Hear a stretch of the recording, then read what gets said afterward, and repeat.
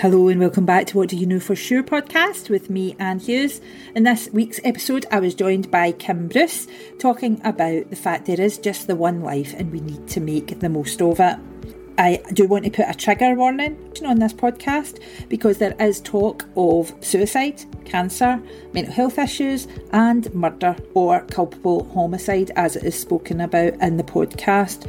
If any of that would be difficult for you to hear, then please do take good care of yourself. This was a really hard at times conversation, but definitely one worth having, and I think definitely one worth listening to. I'm very grateful to Kim for sharing as much as she did and for standing in her truth and sharing it with us all.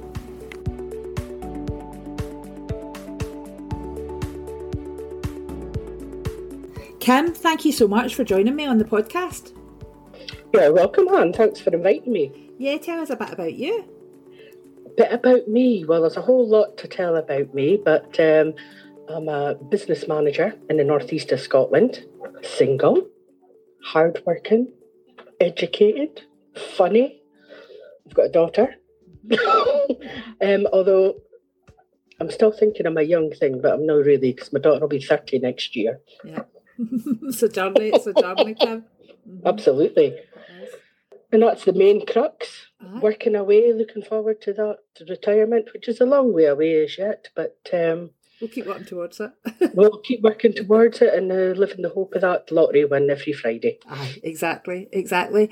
So I know you've been thinking about this.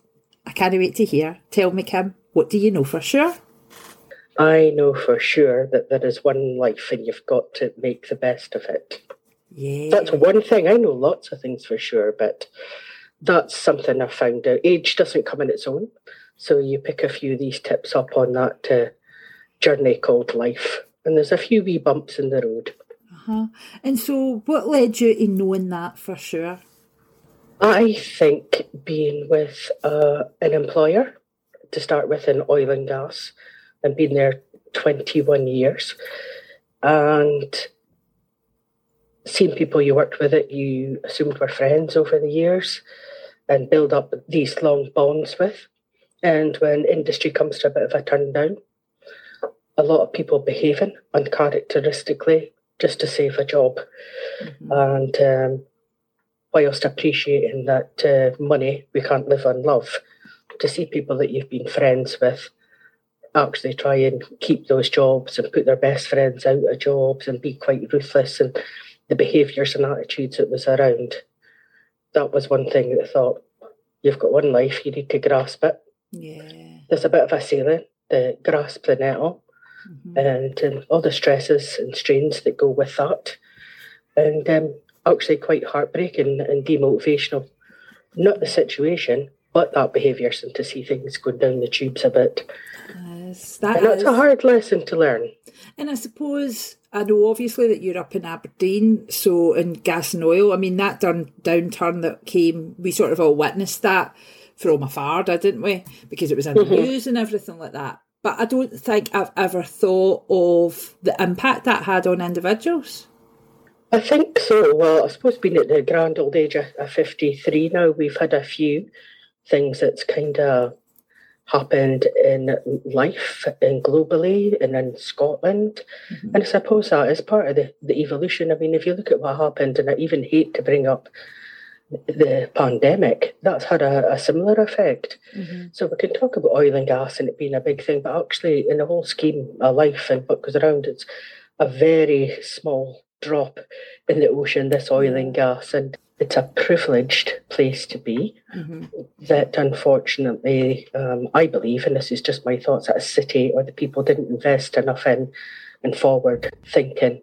Yeah. Self-righteous is the wrong word I'm looking for, but when you say somebody feels like they've got a right to this, is it self-righteous? And there's a lot entitled, of that maybe? Entitled? Thank you, yes. There's a great sense of entitlement, I believe, up in the northeast and working within, which now they call the energy, because what's happening with oil and gas and now. Yeah, energy out with oil and gas. Well, no, you cannot just be out with something that we've invested a lot of time and money and expertise in. Mm-hmm. It shouldn't just be a money-making thing to get somebody into the energy sector. Yeah. Anyway, I digress. With all that happening, it's a bit, you see different changes in lives and attitudes. And still, when the pandemic comes, you see something completely different. Mm-hmm. Something completely different. People don't want to work anymore. Mm-hmm.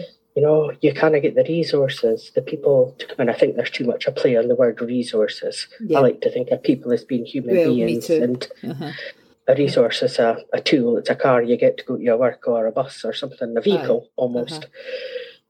And along with all these life changes and stresses and things, it comes, your health has got a big part to play. Everything's all linked. Mm-hmm. I believe the stress we feel, redundancies and the stresses that we feel, and seeing behaviours change. I mean, you get a bit more wiser. I mean, they say that age is wasted on, experience is wasted on the youth, or energy, something like that, is wasted on the youth. If you get to this age and you go, well, I wish I'd done that differently, and I wish I never got stressed about this. And it's people that's important, and do the right thing, and look after yourself a wee better. Remember, there's cause and effect now. There's a lot of discussions about mental health. So much so that I think they've actually trivialised what's really been going on for a lot of years, and they blamed the pandemic for it. Nothing to do with the pandemic. Yeah. We are the cause ourselves in many of these things. Kim's kind of known for saying what everybody's thinking in the room and then gets ushered out very quickly. But I was recently at a mental health type conference, and yes, let's make this, let's do this to stop mental health. What can you do? And I'm like, stop calling people resources. Be leaders. Stop expecting people to work 24/7 and sending them emails. Stop putting the pressure on, putting everybody into scoring scenarios against friends and colleagues just to do the right legal thing and make sure. I says, pressure. I resonate with so much of this, and I do work with different teams, and one of the things that I think is very, very basic that I say quite often is like, remember when you're with your colleague, you're a person talking to another person. Absolutely. We are not just our numbers, we're not just our job titles, we are people, and let's build on how we can be better as people together. Not just because I think if we get that right, then everything else will flow from it. But you're right, at some point we decided to call people resources. Yeah, I heard someone saying that once. Let's just use Kim as an example. Oh, Kim, she's a really useful resource to have around. And I what did you call? That's terrible. In fact, one of the companies that I've been there for 21 years. And as well as the role that I had, which was kind of a lower middle management type role. Well, you're a leader, Kim, and you're really good with people, so you can be responsible for the head of consultation for redundancy, because you can talk to people. Yeah. As you can see, I don't look 53, and I'm probably not allowed to swear, so we'll just use the acronyms. You can if you want, actually, Kim. No, let's call it a WTF moment. Yeah. When you work in some of the people that I've had to engage with, your eyebrows go that far up your head, and it's called a WTF moment. There's no way I'm going to need Botox for quite a few years. You're like, what? And did you do it? Did you manage the consult? I mean, that's a big bit of work that I wouldn't take on, I don't think. It does, because you have to watch people that you've worked with and coached and nurtured throughout the business, people that have been your bosses, people that are your bosses, get them to do questionnaires, interview for their job, try and persuade them that you're working hard to keep their jobs and that this is just something that the business is to safeguard. But that's when I started to see the behaviours, and I remember actually going, and if you turned on me myself, and my quote was, there's no pockets in a shroud, I'm going elsewhere, I come into the world with nothing, I'll leave with nothing, I've brought my daughter up on my own, done a degree on my own while bringing her up and working full time, and I will not treat people like this. I appreciate it's a business, I absolutely get it, and I appreciate we're trying to do things fairly, but this ain't fair. This isn't fair, putting everybody up against each other in such a public way. Yeah. Like a collective, and then talking about them like they're resources. I said, so I'm over and out, and they thought I was actually joking. They're like, you've got 21 years. I says, well, perhaps you might offer me a redundancy package. We're like, well, Kim, we can't because we've just promoted you. So I give a 3 months notice, which I was on at the time, and got put on something that they called garden leave. Aye. Which suited me fine because I actually moved overseas to Dubai for a few years. So. Aye. So it was all right. And I mean, see that thing that you reflected on about how you think, gosh, if I had known this when I was younger, if I'd known this when I was in my 20s, I would say if there is a theme that runs through over 150 podcasts that I've done with this question and this conversation, then that is the theme, that a lot of women say that, or that comes across. But if you look at, so that was very much based on your work, wasn't it? And what happened in your life, obviously, because it was your work. Yeah. How has that bled into the rest of your life? That real, like, I've only got one life, I need to make the best of it. How does that, so it bleeds into your working life, how else does it come into your life? So I am from a background, people won't understand, but gypsy travellers. Mm-hmm. And no, it's not gypsy travellers that they see on the TV making a mess, fighting, robbing, stealing. A lot are businessmen who pay taxes, who contribute to society. Yeah. Not every one of them, but I mean, people that don't live in caravans and such as well. You know, there's good and bad in every walk of life. Mm-hmm. I was kind of brought into me to making most of this life, live your life, treat people as you expect to be treated, be one for the underdog, never just go with it. You know, and a lot of these things were inbuilt into me, a hard work ethic, honesty, a really strong value there, and being one for the underdog as well, as you say. But I liked education. Mm-hmm. And I used to feel a wee bit frustrated having to go away and not going to work. And that's why I did the degree whilst I had my daughter and was bringing her up. I always wanted the opportunity to do that. And my father, I remember him, he was an uneducated man. And he saw me with a cape and everything on in the mortarboard and actually thought I was a doctor and says, can you come and have a look at this for me? Which was highly amusing. So we talk about these having one life, and unfortunately I came back from a holiday and had arranged to go and have something to eat with my father, and I went down to him basically, and he'd passed away, and I found him in his bed. Oh. So that was kind of the rude awakening to adulthood that I had. Now I had grandparents that passed away, but nothing quite prepares you for seeing one of the most influential and loved people in your life lying in their bed. Mm-hmm. Not really taking any breaths anymore. That's really hard. He was looking fantastic, I will say. And someone says to me, and it's part of the grieving process, strangely enough, and they're like, Kim, I know your father was only 58, but my father is 89. He sat in the same armchair for the past 20 years with the same slippers, his fish on a Friday. Your father's lived 30 lifetimes. He lived his life, and I've always been a great advocate. Live your life, take chances. Yeah, you do things by the rule book sometimes, but you need to be a wee bit maverick. Aye. You go through life. I think I'd shared with me, I got an aunt also who, I wouldn't say the word, we would have said murdered at the time, but it was actually a culpable homicide. Interesting life I've lived here, but young, only 37. Leaving 4 children behind. That was quite traumatic to see that happening at the time as well. That was before my father, and in fact turned my father to alcohol, to be honest, and that was kind of the demise of him and my brother. So my brother turned to drugs because they both witnessed a lot to do with this. Huge impact on the family, huge impact on me. And when I come back from holiday, I had to go and see my brother, and I knew that he was dead when I went to the hospital, basically. And I can't even say that I've recovered from that, because I mean, he was 47 years old. He's my little brother.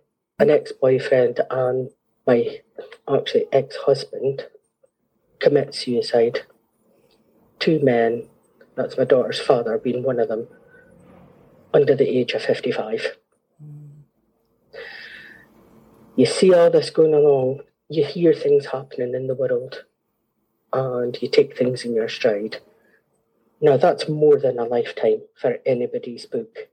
That is. And in between all of these things, I actually got diagnosed with breast cancer and had to go through chemotherapy, radiotherapy, surgery overseas on my own because I'd been working there. Mm-hmm. So I'm quite proud of myself. And I realise that there's one life and you make the best of it. And you treat people as you expect to be treated. You work hard. You try and give a wee bit back. Mm-hmm. That's what we all like to do. Yeah. But regardless of all of these things, that they're just horrific, they're horrible, they're heartbreaking.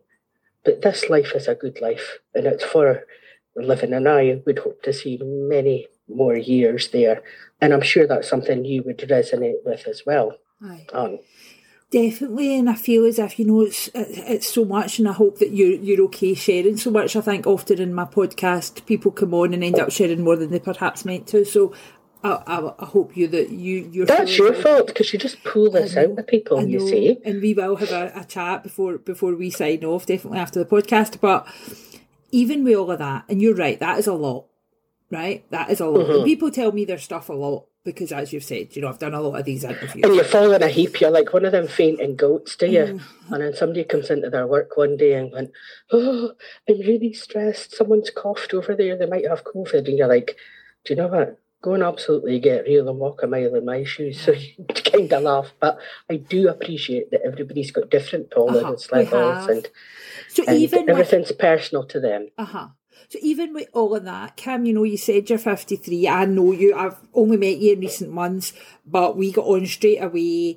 Very bubbly character, We're looking forward to getting a few wines next time you're down in Glasgow. Absolutely. You still feel very positive about the future, do you? Yes, I do. I mean, you can't be wired to the moon. And it was quite funny. One of my colleagues said to me a couple of weeks ago, "Come in, and you were full of biz, and you reminded me of a dog on Zoomies or something."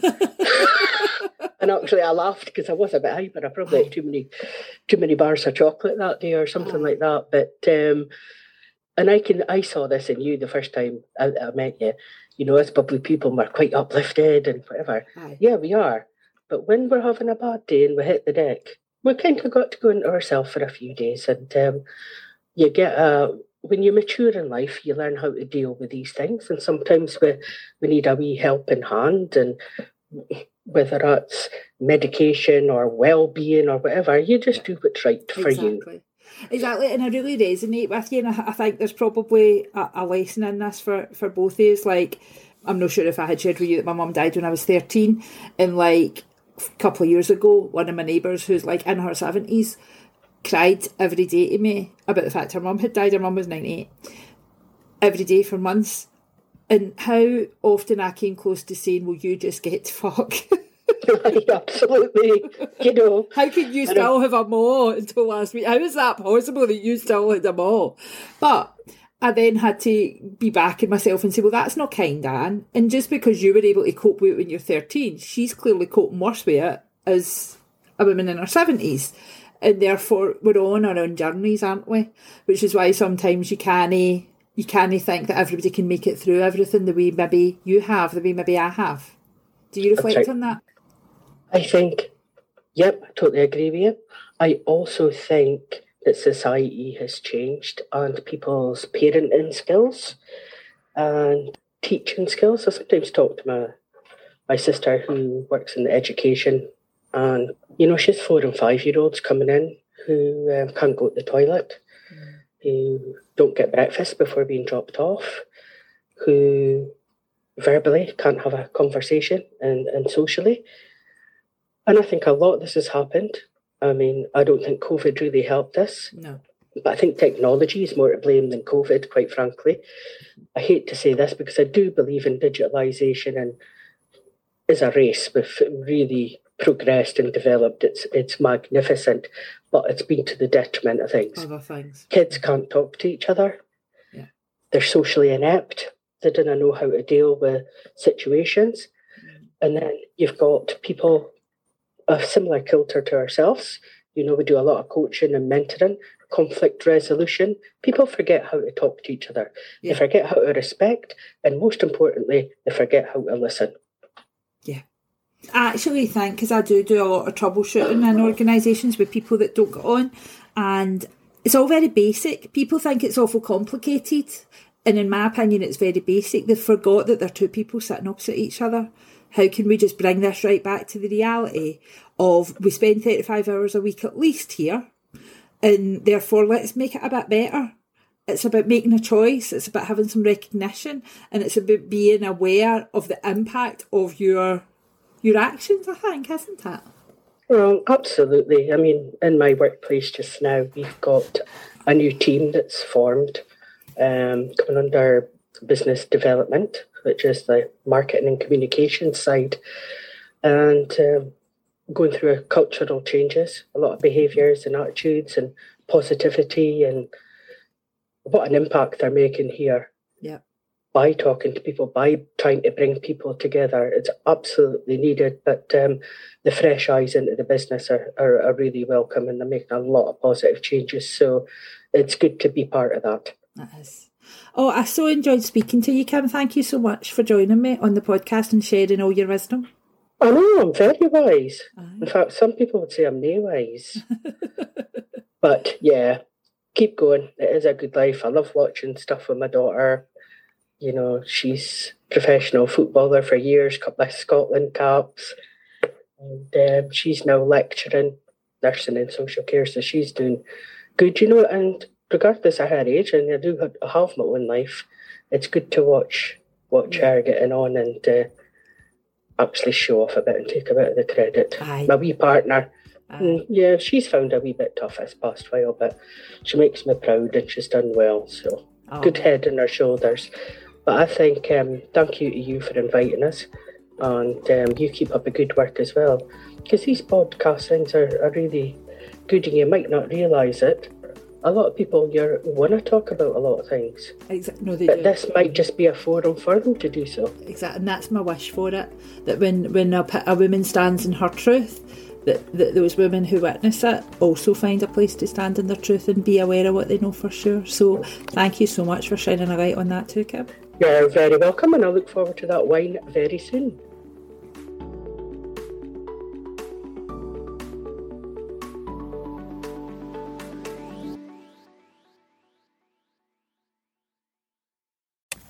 Hello, and thank you for joining me on this episode of What Do You Know For Sure podcast. If you would like to connect with me, you can do that across social media by searching Anne Hughes Ignite.